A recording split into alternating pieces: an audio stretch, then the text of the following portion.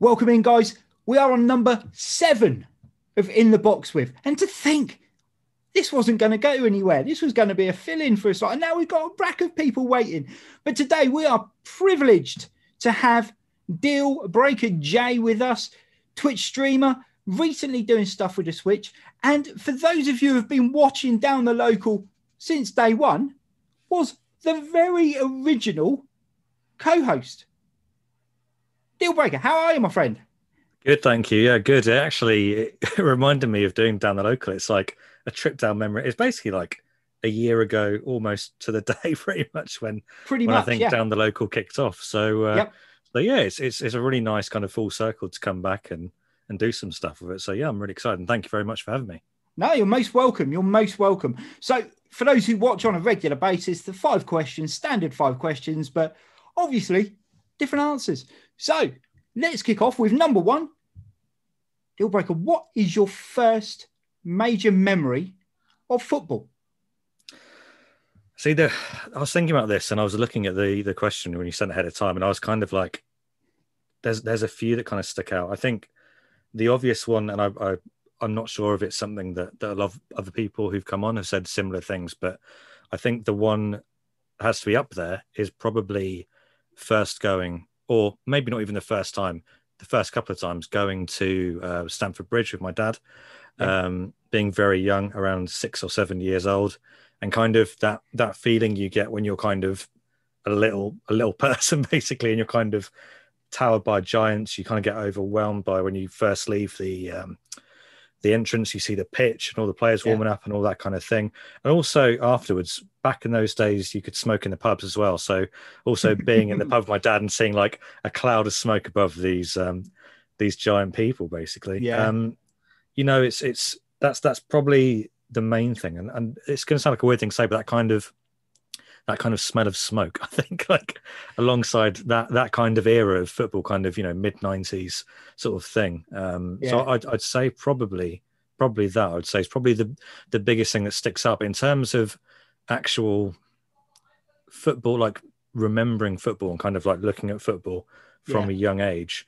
It has to probably be some of Euro 96. I think I would have been about six years old or 5 years old, and kind of I remember, maybe it's because it's shown a lot on TV and maybe I'm kind of thinking that I remember it, but I remember like a lot of after it happened, it being shown a lot on TV. Yes. You know, in the years following, a lot of it being reshown, and that was kind of I'd say tipping point's the wrong word, but something that really kind of got me going, I think, with football. So I think those 2 memories for me are probably the ones that stick out the most. And that seems to be a reoccurring theme as well for a lot of people we've spoken to.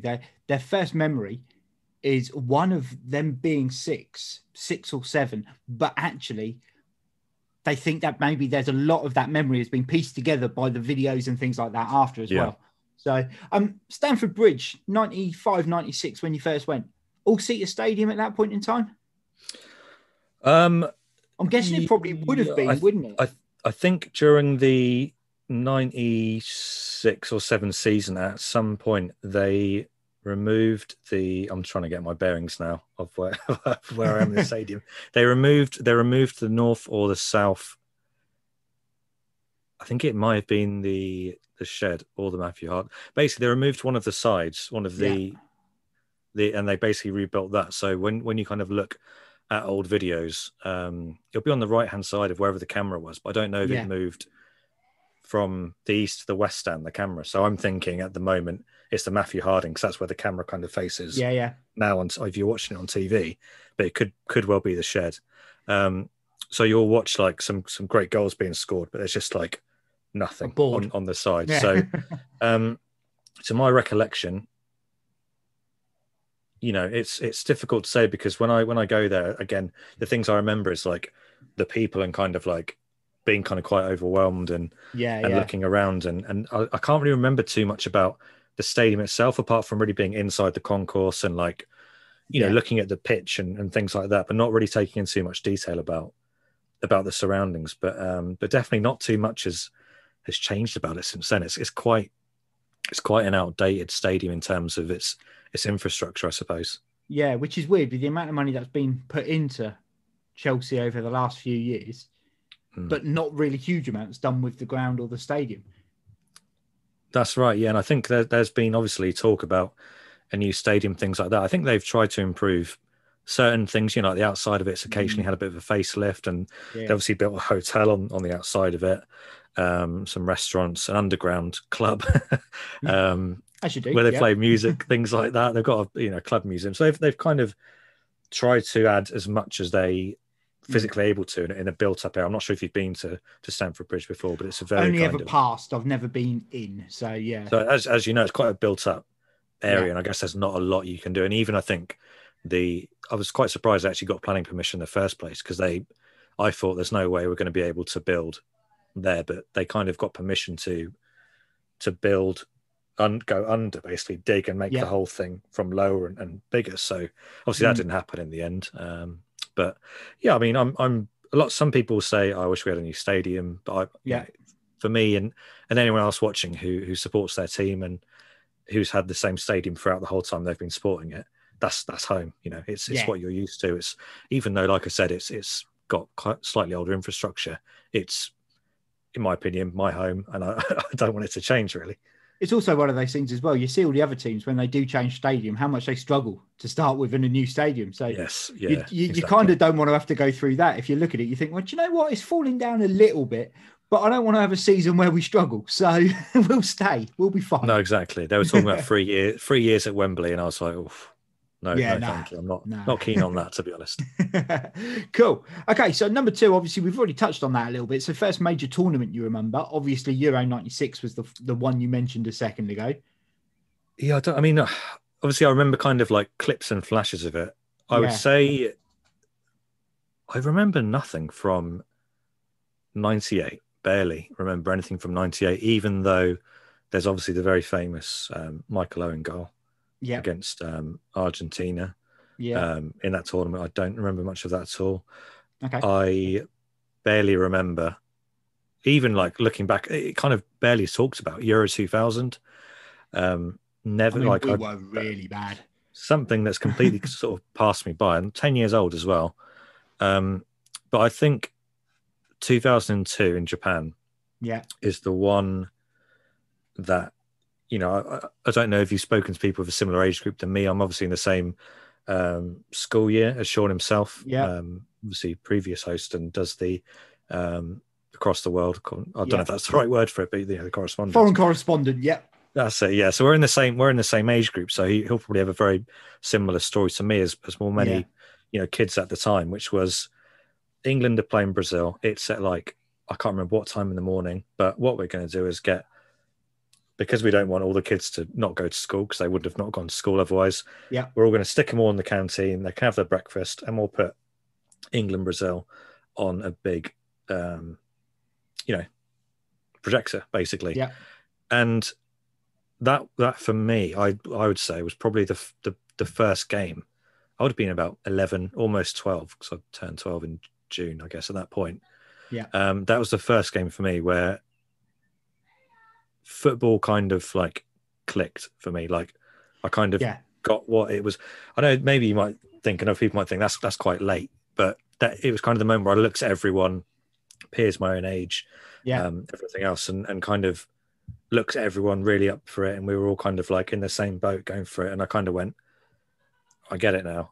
This is something I get, because previously, if I'm going to Chelsea, it's kind of like, and still, even though I've just turned 30, I'm still one of the youngest around, kind of where I sit, and it's kind of like it's nice when you have your own kind of like friends or age group, and it's something I've always loved about going to watch England. This is not something I do very much for my dad. That's always kind of like Chelsea throughout the pandemic. We've been doing video calls and all that kind of thing during the game, but when it hits time for England, it's going to the pub with my mates, Yeah. doing whatever, and that kind of, and that first kind of kicked off from then, and it felt really quite special at the time to be like, here's my friend who supports Tottenham, Man United on the left of me, Liverpool in front of me. When it's a club season, we all hate each other, but today we're all like, going for it, and that really stuck out that day for me. Yeah, I definitely agree. I think, because not everyone supports the same club, so definitely there is a little bit more of sort of a family feel to the club football. Whereas when it's England, it becomes more of a pack mentality, and everyone clubs together, and everyone's in the same boat, win or lose, unless of course you're living in England and you're not English, and then you don't care who they're playing, you want England to lose. So, yes. But yeah, okay, cool. So 2002, I remember going to Brannigan's in Reading before going to work. It was a 7:30 kickoff, and Brannigan's were only serving, they weren't serving alcohol. They served alcohol for one of the group games for the early kickoffs, and it went wrong big time. And then from then on, so the Brazil game was soft drinks only. But I remember being in there and finishing, and then walking around the corner to our office and going to work. So that was interesting. I don't recall basically the rest of the day being just sad. Yeah, pretty much. And it became my general mentality of, as soon as England go out, support France. Yeah, and it's worked out quite well for me. So yeah, no, mine is whoever's in my sweepstake, if they're still in there. So. I do you know what? Apart from '98, where I had Croatia and they ended up coming third, I always have a rubbish team in the sweepstakes. So they're normally out before England. So I've got nothing. I've got nothing. Cool. Okay, so number 3. When you played football, what was the position you played most consistently? So this is going to be quite interesting, because I, as much as probably throughout my life, I've loved watching football. Mm-hmm. From a young age, I never really enjoyed playing it. But don't get me wrong, I was I was an active kid, and I enjoyed PE and stuff like that, and I absolutely loved getting out and doing stuff. But for whatever reason, I don't know whether it was at the time, I just didn't enjoy kind of the team. You're in a team, you've got to win kind of thing. And I think my parents didn't kind of want to push me down that road, which I guess a lot of kids at the time, where, dad's taking their kids to football going, you've got to win, you've got to do this. I'm not saying that's but that's, I think they kind of went, do you want to play football, Matt? And I kind of went, yeah, like down the park with mates and stuff, but not, I didn't really have an interest in playing it. Like 11-a-side or anything. So I would say I didn't really play in primary school. I'd say like the friends I had, we kind of like played with like Pokemon cards and stuff like that at break, and we never really kind of played sport and stuff. I played, like I said, in PE and stuff. I enjoyed it. But then I think when I got to secondary school, I kind of had a sink or swim moment where the guys I was friends with, talk about video games, as I still love, as you know, with streaming and stuff. But kind of that was all that was on my agenda, and obviously enjoying and watching football. And then kind of a few mates I'd made were into football and played it at lunchtime and stuff. And, I kind of thought like, at some point I've got to kind of not move across, but kind of what I'm getting at. I've kind of got to. Yeah. And so I started playing football at lunchtime, every lunchtime break time, religiously with these guys, and rubbish at it, obviously, to start with, because never really kind of played any quote unquote professional kind of 11-a-side games or anything. But one thing I did have on my side was speed. Like I was very quick at for my age. So one thing I found out pretty quickly was the best kids in school, I could catch up to them. I'm not very good wasn't very good at tackling at the time.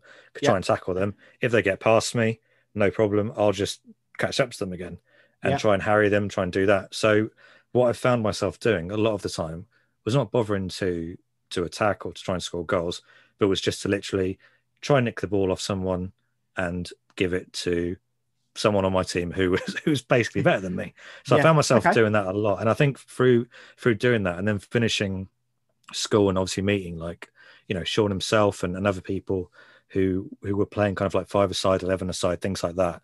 Yeah. They kind of persuaded me and went, no, like come on, have some confidence, you know, come and play 11, not 11 side, like 5-a-side, things like that. So I got into a bit of that. And I'd say, again, my strength was probably, you know, get the ball, pick it up, and just literally move on as quick as possible. So I found very quickly that because I was passing to guys who were much better than me, like Sean himself and another friend of ours called Theo, who's really good, I'd find myself practicing with them, but literally just passing it. So I found like quite quickly I got, I wouldn't say brilliant at passing, but like it became probably alongside speed and have a good strength. So I would say if I had to like pick out a position for myself, I would have said probably left or right back. I'd have said like, you know, because passing and crossing, I thought I was okay at. I could tackle and I could run quite fast at the time. Not these days, but at the time.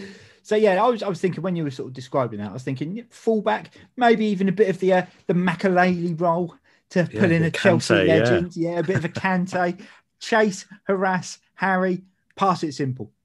Yeah, I'd agree with that. I'd say that's probably, again, because I didn't play in any kind of level. I just kind of went, okay, these are a couple of things I feel like I'm okay at. So I'll just keep it simple and do that. People much better than me. So here, I'll get the ball, I'll move it on, which a lot of people my age didn't really do. I think even if they didn't have the same quality as the better kids at school, they went, you know, no, I'm playing football at break. I want to run it past the whole team. I want to shoot. I want to do something. I want to do some tricks. But I don't know. I've always just found joy in being able to kind of, that sounds a bit boring, but just kind of go, right, like if I can get the ball off someone who's really good, who's a lot better than me, and just move it on, for me, that feels like, not goal, but it feels kind of like a great kind of moment for me, like almost something I can celebrate. But it's also, I suppose, from that point of view as well, it's a contribution, isn't it? It's not, you know, you're delivering something to the team that no one else is potentially delivering or prepared to deliver. And I do you know what? I hats off to you, because so many people, as you say, no matter where their limitations are, will still try and be the hero every time. And actually that realization that this is what I'm good at and this is what I'm going to focus on, you don't see enough. People start to notice it when they're 25, 26, 27. And by then it's a little bit too late. And, you know, the kids who play centre-back for a team, or the guys who play centre-back for a team, but as soon as they sign for someone new, they go, oh, yeah, no, I'm a forward. No, you're not, mate. I'm definitely a forward. No, you're not. Cool. Okay. So then, if there was one thing you could have done to enhance the ability that you had, what would it have been? Or based on what you've said, would you actually have not wanted to enhance it and very happy with the way you were? I think there's a couple of things I would have liked to have done differently. And it's a couple of different points in time as well. I guess the first one would be, you know, my parents say, do you want to play football? Yes, I would. Yeah. I'd like to join a team. I'd like to do that, because then, you know, I'd probably end up picking up, you know, different things, the ability to, you know, to shoot, to run with the ball, to use my weaker foot, things that I've never been very good at. Literally, it's going to be, for me, if I get the ball, I'm stopping dead. And then I'm like, you know, it's almost like, you know, when Raquelme sort of late on kind of couldn't run around and kind of got the ball and stopped and went, right, there's I'm just going to move it on sort of straight away kind of thing. That's kind of what I do. I couldn't kind of dribble and things like that. So, you know, I feel like if I did that from a young age, I would have picked up a few more things I could have added to my locker, I suppose. Maybe a bit of strength as well, potentially, because I was never the strongest kid as well. So, you know, if I again, when I said if I went to go and tackle one of the kids who are better than me, if they're strong as well as quick and good, and I ran into them shoulder barge, I'm probably sent flying. So that's probably another thing that I'd have liked to have done. So I think that's probably the first thing I'd say.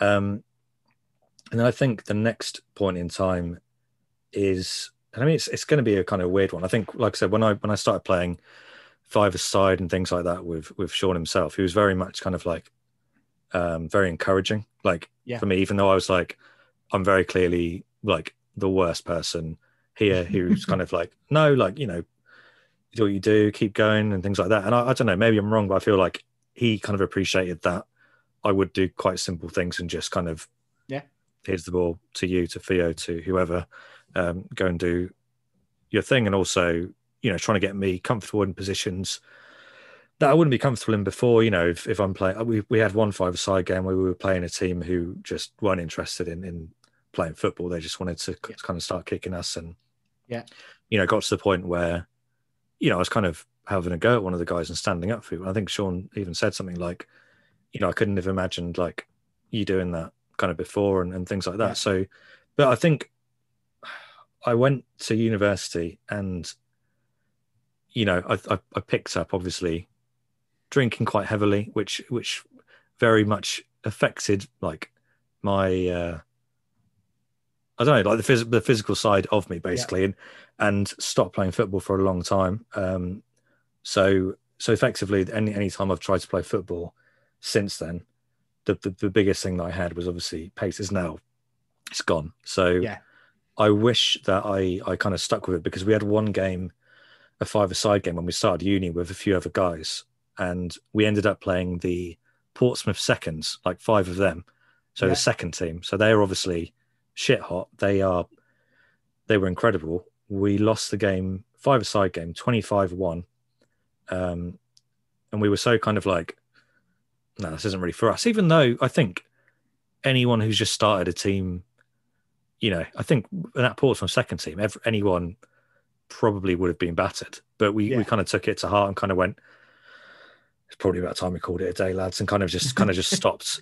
Because that's the other thing as well. The football societies at Portsmouth, you had to be of a very good quality to join, I think. Even if you wanted to join and they said, oh, you don't have to be that good. Even like the worst kind of lowest team you can think of at the uni, they would be, you know, better than potentially any players I've ever played with. So it was very difficult to kind of get into it. And also it's that thing of, you're there then and you've got mates who all enjoy football. So, and then you're thinking, I can do that. And also it's the money as well. It does cost a bit to be in these societies sometimes. So, right. Or would I go out with my mates who enjoy football every Saturday, go to the pub, watch soccer Saturday, football with them, and it's a student union stuff like that, which I ended up doing. I haven't played for a long time. When I have a few times, just massively like out of shape, no fitness, and just kind of that's probably the biggest, most recent one I say for me. I kind of wish I stuck at it and kind of not even stuck at like playing five-a-side, but just kept fit enough to play. Because I think even if I get fit enough now, I'd say I'm never going to be as quick as I was when I was younger. So, but the thing I never probably had then was positional awareness. And because I've never had that, I'm not probably going to get it now. So it's something that I think, that's another. I think the only thing I probably have left now is passing, probably, in a bit of crossing. That's probably so. Headers and volleys, I'm your man. Sign me up. I'll be there putting the balls in. That'll be fine. But anything else, I'm afraid. I'm out. I think. But no, I'd love to get back into it sometime and find some people kind of local to me at some point. And you know, just people, but also people who are also very relaxed about it. Because I tried a couple of years ago to get back into it, and I was like, look, I'm out of shape. I'm not very good anymore. Like, I haven't played for literally years. They're like, no, it's fine. And I was like, you know, almost jogging around and people having a go at me, and they were going, oh, you've been lazy. And I was like, I literally, I'm giving it like as best I got. And they were all really unhappy and took it very, very seriously. Even though it wasn't even a five-a-side game, it wasn't a league game. It was, they'd rented out a big Astro pitch and just went, no, not even a referee, just let's have a kick around. And they sort of went mental. So I think that kind of hit my confidence as well, because I was like, well, if I can't have a kick around without people screaming at me, then I think that's probably it, which I think probably isn't right. I'm sure there's people out there who are in the same mindset as me and just want to kind of have a bit of a laugh. But well, I think I'd like to kind of pursue that. I just need to kind of stay on top of it and go, no, there are people out there who want to do similar things and get back, just have a bit of fun, get back into shape and do that. So I think if I can find that, then I'll maybe find some joy again. But otherwise, those are probably the things that I would have changed looking back on how to prolong, I'd say, my very short football career in five-a-side. A good place to start to get back into it, if you're feeling really out of shape and things like that, is the walking football. Initially, it was all targeted at people of a certain age, but now actually you see younger people playing it and things like that, people coming back from injuries, and Yeah, so yeah, it's always worth looking at, and Always worth majority looking of the time the people are a little bit older. You don't get youngsters, but you're looking at sort of 30 and upwards. Yeah. So the attitude is normally a bit better. Yeah. Depending on where you're playing, I suppose. But Yeah. cool. Okay, so question number 5, and it's the big 5. The 5 key attributes you feel makes up the perfect modern day footballer. So not a specific position, but Yeah. what they would need as a starting base. Okay. So I thought the biggest one for me, and I kind of touched on it in the last question, is positional awareness. I think whichever position you play on the pitch, anywhere, you know, the players that I think last the longest in terms of their career and things like that, they will be able to go on because they have this. Like, it's something that is just there, and it's always been there from the start, and it's always there. To use, I guess, one big example I know is John Terry. Played obviously for Chelsea. Yep. He was never a quick player, never a quick centre back, but you know, he was able to read the game at 5 things before they happened. And I feel like that's how he was able to go on as long as he did, because you know, to use, I guess, his England teammate Rio Ferdinand was obviously very quick. You know, that was one of his biggest assets. And as soon as that pace kind of went, it all kind of went downhill a little bit. So I think, but it's not just, you know, that position again. I get another player I talks about in one of the previous questions, Riquelme, as well as another one that I think I absolutely loved watching that player when I was younger. I obviously didn't watch game in, game out of La Liga, but you know, when I watched him, I was like, to my recollection, he could kind of just walk around a football pitch almost, but because he was always in the right place, he knew what was coming, he knew what wasn't coming, then he kind of could just run a game without really going into third gear.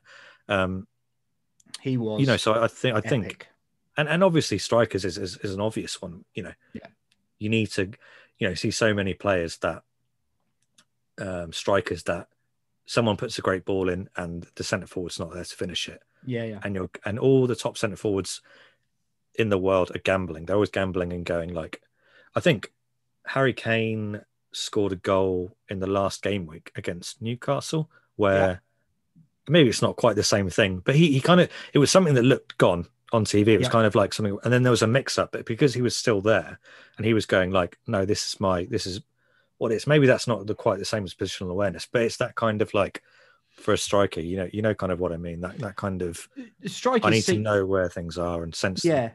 I think defenders and midfielders are on the positional awareness. I think the striker thing, it's a knack. It's almost, they work on it, but it's almost an element of luck, being in the right place at the right time. And you will, as you say, there is those elements of that positional awareness where the striker will always make a run across the near post because he knows that's where the ball's coming. But having that ability to not get sucked into play and just hover out, like you're saying with Harry Kane's goal, literally not involved, shouldn't have even had an opportunity to score, but he hung around an area where he thought a ball may drop. Gary Lineker was a prime example of the same thing. Not, you know, when his pace had gone to an extent, his final years at Spurs, the guy was still scoring 25, 30 goals a season because he just had a knack of being in the right place at the right time to tap in the ball. It's a mentality thing, I think, towards that. But cool. Okay, so number 1, positional awareness. Yeah, I'd say that. Number 2 for me probably has to be vision, I'd say. I mean, that kind of encompasses a few different things. But it comes down to, in my mind, players being able to make the right decision without really having to think about it. So, you know, I guess people have different ideas of vision where they'll think about, you know, a Hollywood pass from a Steven Gerrard or a Fabregas or something. I'm talking about the ability to I guess kind of receive the ball and not kind of think on it for too long. And go, I'm going to pass it sideways to my centre back teammate or my midfield teammate or something else. That kind of, right, I'm getting the ball. There's someone in front of me. I've got a split second to think about this, and I need to just make the correct pass.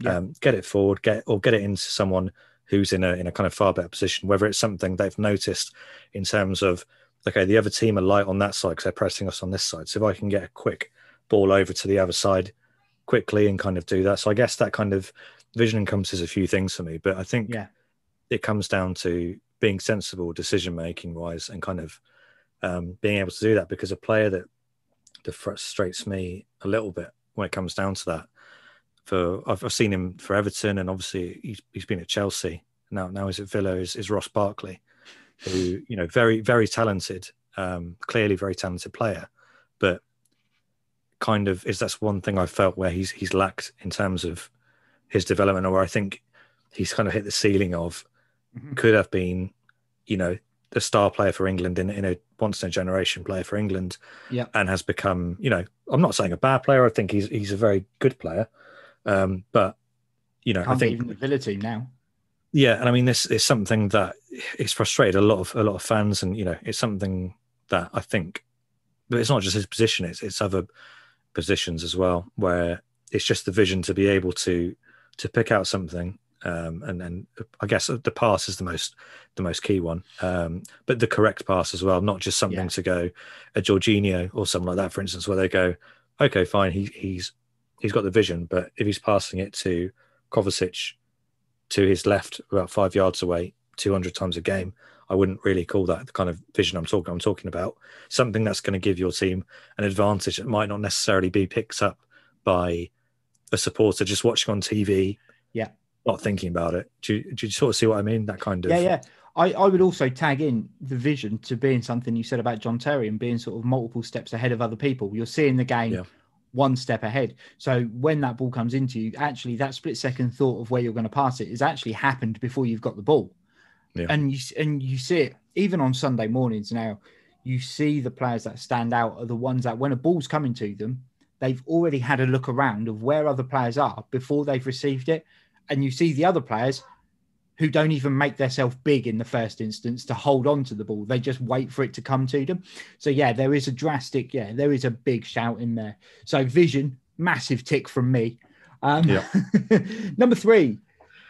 So for this one, I think, obviously clearly in today's game, in every position, I think it's something you probably could have gotten away with. And it's something you still see some special players get away with, but work rate, for me, is another one. I think the work rate in this day and age is so important, in a game where, you know, you need everyone to be on it, where, you know, pressing is one of the...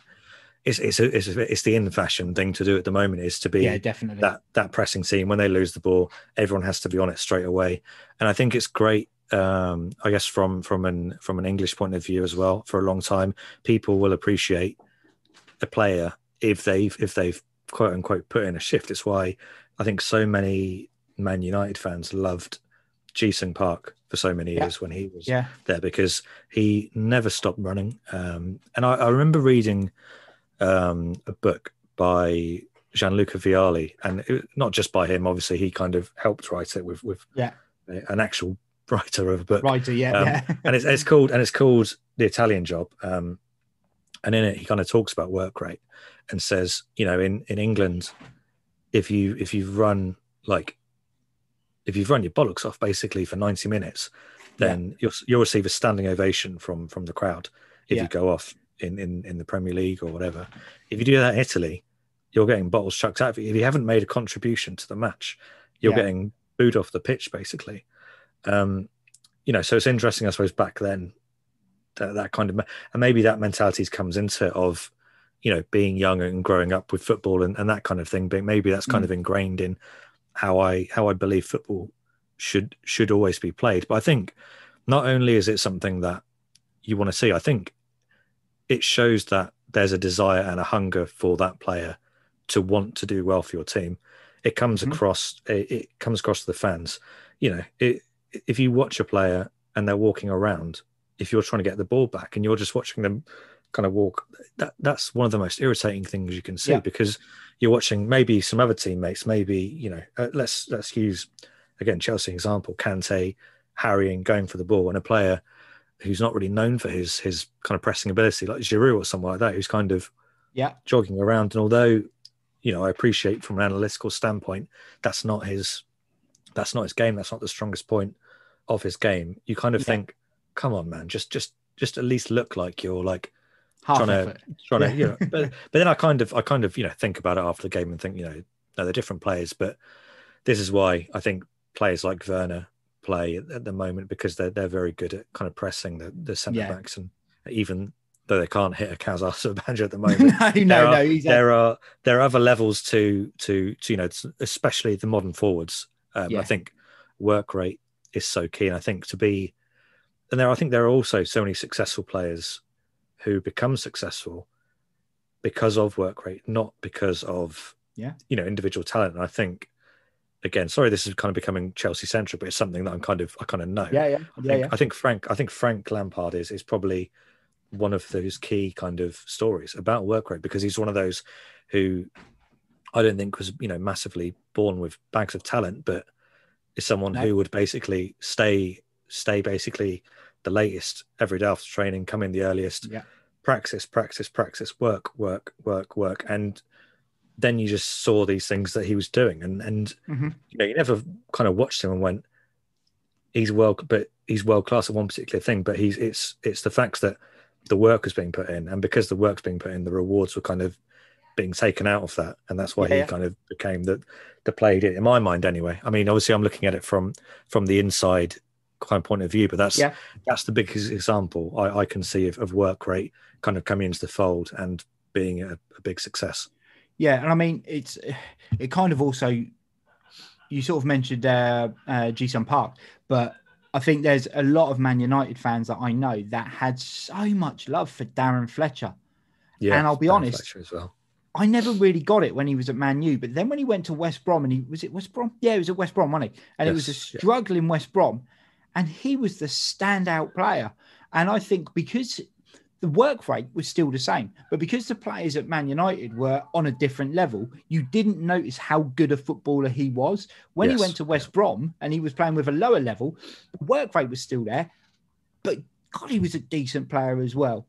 And, you know, thank God I didn't speak to any of those Man United fans anymore at that point, because I would have had to go back, you know, tail between my legs. Do you know what, guys? You were probably right. I didn't have to do that. Yeah, I didn't have to do that. And I don't think they watched this, so it's fine. No. Well, we'll have to get them watching for the next episode. Cool. So work rate number 3. Number 4. This is kind of where because those are kind of my main 3, I'd say, at the moment, in terms of what I kind of think. So I think these next 2 are kind of, you know, I wouldn't say they're as important to me. But I'd say in the modern game, in the Premier League, I'd probably say strength, or not even just being like a strong looking guy, but core strength. You know, you see so many players come into this league, and one of the key things that you'll see happen time and time again to a new signing is, I've got the ball, I'm going to pick it up, and then you'll get someone from midfield lean in. They've gone flying, but the referee's like, no, it's a shoulder to shoulder, and it's kind of fair. And you know, or just muscled off the ball easily, you know, defender shepherding it out, and that kind of inability to not compete with those situations. So I think, you know, I'm kind of seeing that at the moment, again, from a Chelsea point of view, with Kai Havertz and Timo Werner, not being able to do that. And I think that's something that will come. They're both young enough to be able to do that. And I think most players do pick it up. But there are still some players that you look at who kind of don't make the grade, and think, if you had this attribute, you would be able to do so much more. Like, you'd be able to do so much more. And I look at like a younger player for us, Billy Gilmore, who looks a fantastic prospect. But that's something that happened to him a few times. He's quite a small chap, but not kind of the strongest. And I think that's something he will work on. I think that's something that he'll get better at. But I just think, you know, those positions, I think, to be fair, most positions over the pitch, you kind of have to have that strength. And I'm not talking about, like I said, we don't want to turn you into, you know, I guess, Akinfenwa or someone else like that. Because core strength's important as well. Because even you can look at guys at the moment like Raheem Sterling, who I believe has quite good core strength at the moment. He's quite, you know, yes, okay, he can go down from time. That's kind of part of the gamesmanship aspect of the way Man City play and other teams. But you know, he He is doesn't quite let hard to himself knock get. off the ball. Yeah. He used to be one of those players who I just described. You know, you could go into him and he would kind of just go flying a bit. But now, Yeah. yeah, and again, I think the best example of it is Lionel Messi. You know, he is a little guy. He doesn't look particularly strong, but you can go into him, you can go flying into him, and his center of gravity just keeps him up. His core body strength is incredible, second to none in my opinion for that kind of player who doesn't look particularly big. So I think it's an attribute that I think, and especially centre backs as well, you know, or defenders, because again, how many goals have we seen where someone's shepherding out a play and someone who's just a little bit stronger than them can go shoulder to shoulder, they've fallen over and they've gone, oh no, well, I've just conceded a goal because of that. Keeping on the Chelsea theme, I think that there was a danger of that happening with Andreas Christensen when he first came in. He was very much, I think, still good in the still air, is a bit strong, but he's definitely getting more combative. But whenever he's in the team for a short period of time, he looks good for a couple of games, and then all of a sudden it'll suddenly seem really weak. He'll come up against a stronger striker, and he'll struggle, and it's improving. But that was definitely very apparent when he first got into that Chelsea team, because initially he was going to be the replacement for John Terry, and that was not happening. A long time ago now, I wasn't one of his biggest fans, but I think it's one of those players that, you know, he's played quite well, both for Conte in a back three and now Tuchel. When Sarri, Lampard, others have tried him in a back two, just not at the races at all. So I just think best position is in the middle of the back three, quite solid, quite decent there. And obviously, you know, guys like Rudiger as well. I know we're kind of moving on from the initial topic, but I think that's so important for me, just in any position of the pitch, to have that strength to be able to kind of stand up for yourself, because, you know, it's a physical sport and you need to be able to win those battles. And I think especially in the Premier League, the referees won't kind of just go. In other leagues, they might go, someone's gone shoulder to shoulder with you, you're an attacking player, I'll give you the free kick or the foul. Whereas now I think they're a little bit more lenient with, no, it's a fair battle, I'm sorry mate, you've just lost it. And so I think that for me that's a key part of the game, to be able to have that strength to compete in all areas of the pitch. Cool. Okay. And then number 5. Number 5. This is probably one that I haven't thought, so it's probably going to be one that I kind of come out with. But I think, I was thinking about loyalty, but then I think that's kind of a bit of a.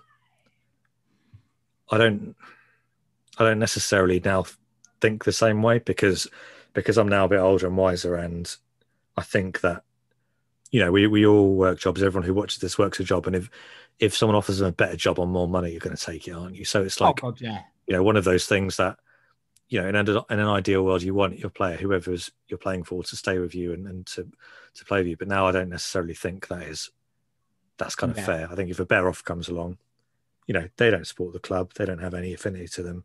The one thing we don't do, though, is we don't go to a current job and say, look, I've done quite well over the last year, I need a 50% pay rise.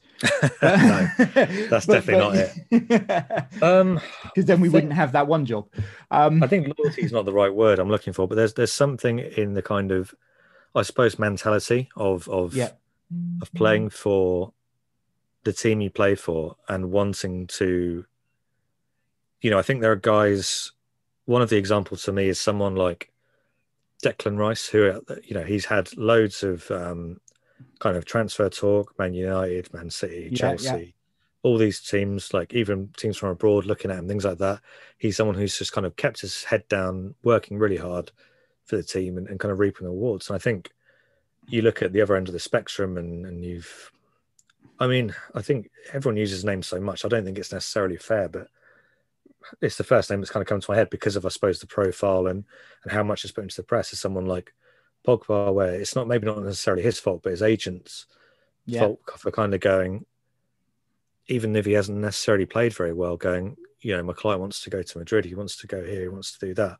You know, you never hear anything about Declan Rice and that kind of, you know, he wants to go here, he wants to go here. Yeah, definitely. Sometimes you might hear rumblings in the press of going, oh yeah, he's interested in in going to Man City. But then you kind of go, well, who wouldn't be? Who isn't? Yeah, exactly. In the league, anyone kind of would be interested in that proposition. But he's not throwing his toys out the pram, which would be, in my opinion, very easy to do at West Ham, to kind of go, actually, you know what, I want to go here. But I think that mentality thing is very important to me, for players to go, no, you know what, these are my employers.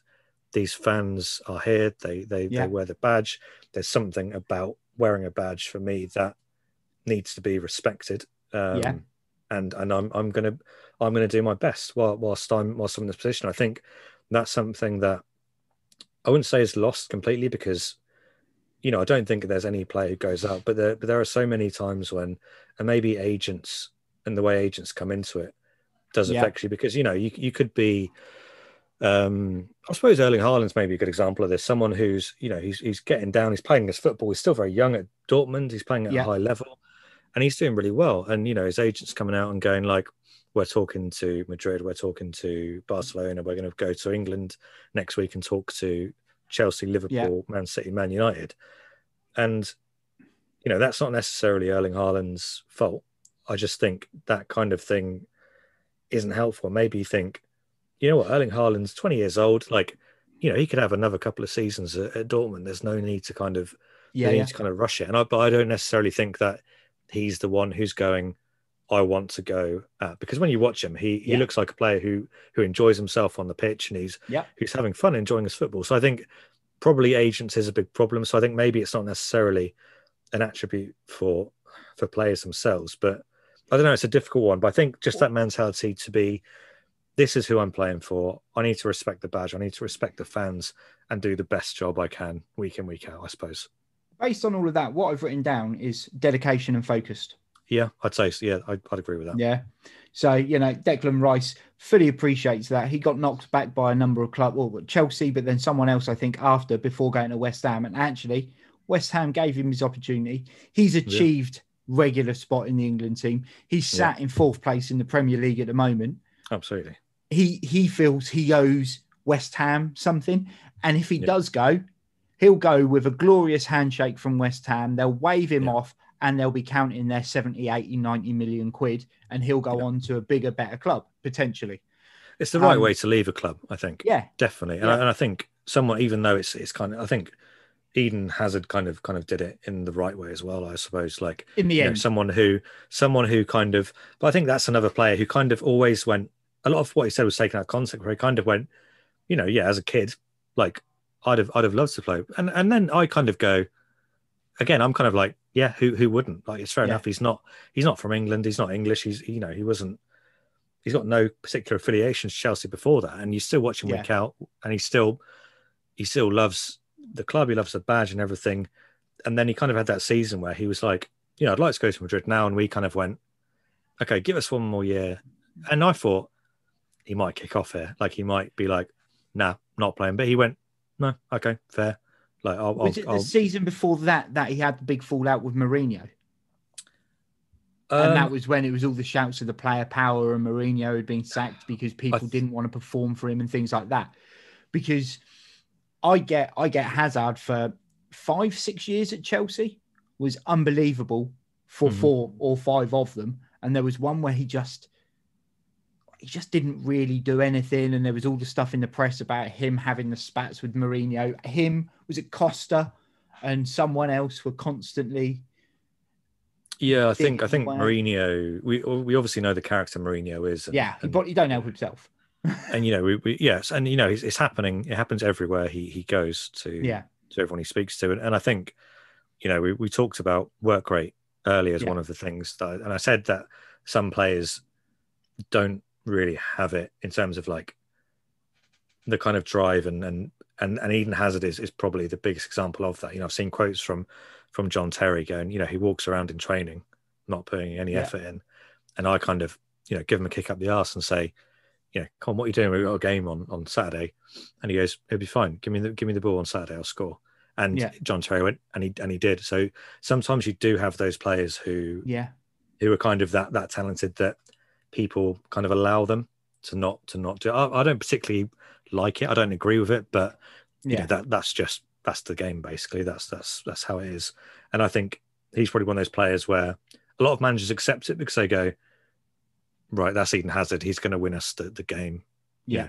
So many games of this season. So I'm not going to rub him up the wrong way. Whereas I think Jose Mourinho is a manager who goes, I don't care who it is. If they don't do the way I want them to do it, then they're out. And there's probably a lot of players that a better man, or not a better manager, but a more kind of tactful manager, let's say. Yeah. Like Carlo Ancelotti, maybe, or someone will go, right, this player needs to be, hand around the shoulder. This player needs to kick up the arse. This player, I can kind of say, okay, you don't need to train every single day of the week, and just kind of have that like that man management rather than going, you're all doing this my way. I don't know. And that's I think where Mourinho went wrong in his last season at Chelsea when results weren't going well. He was getting more agitated with the players. And I'd say probably the players that had more flair than because when it came out, they were like, these are the players that supported him, and they're all the players like the really strong hard workers like Matic and Ivanovic and like all these guys basically. And I was like, yeah, okay, I can kind of see what's happening here. Like, so I don't know. I think, but that I guess, yes. But in terms of, I think dedication and focus, going back to that, I think that's probably a really fair reflection on kind of what I mean. Just, just be dedicated to the team you're with. We're not telling you have to like get a tattoo of the club or sleep in the club pajamas or things like that. Just give something back to the fans who support you, the kids that are going to idolize you and stuff like that. We're all old enough and ugly enough to understand now. I mean, some of us, I still get some fully grown men that kick off when a player leaves a football club, but we all get it. It's part of the game. It's a job, a very high paid job, but a job nonetheless. And it's a revolving door. So while you're there, enjoy it, have fun, but keep trying and keep being dedicated, I suppose. Cool. Okay, so Deal Breakers' top 5 attributes are positional awareness, vision, work rate, strength, core strength, and then we've kind of combined the last bit into dedication and focus to fully cover the whole topic. It has been an absolute pleasure having you back on Down the Local, Matt. I was about to say, it sounds like I've basically just done John Terry there, isn't it? That's what I've kind of gone for. And I done it. I pretty much done me. No, but no, it's been great. I've really enjoyed it, and I'd love to to do even if it's not the same kind of question format. I'd love to do more and stuff like that. Where I am, so yes, give me a shout. And obviously, I hope everyone is watching, enjoying this, and not putting in the comments, fucking Chelsea scum, which I'm sure they will be. But no, so it's fine. I'd love to do more stuff, and I love the work that you and Coop are doing at the moment. It's really great to see. Thank you. And please keep it up. Thank you very much. For now, though, guys, we will head over back to me and Coop in real time. Cheers, Matt. Thank you. No worries.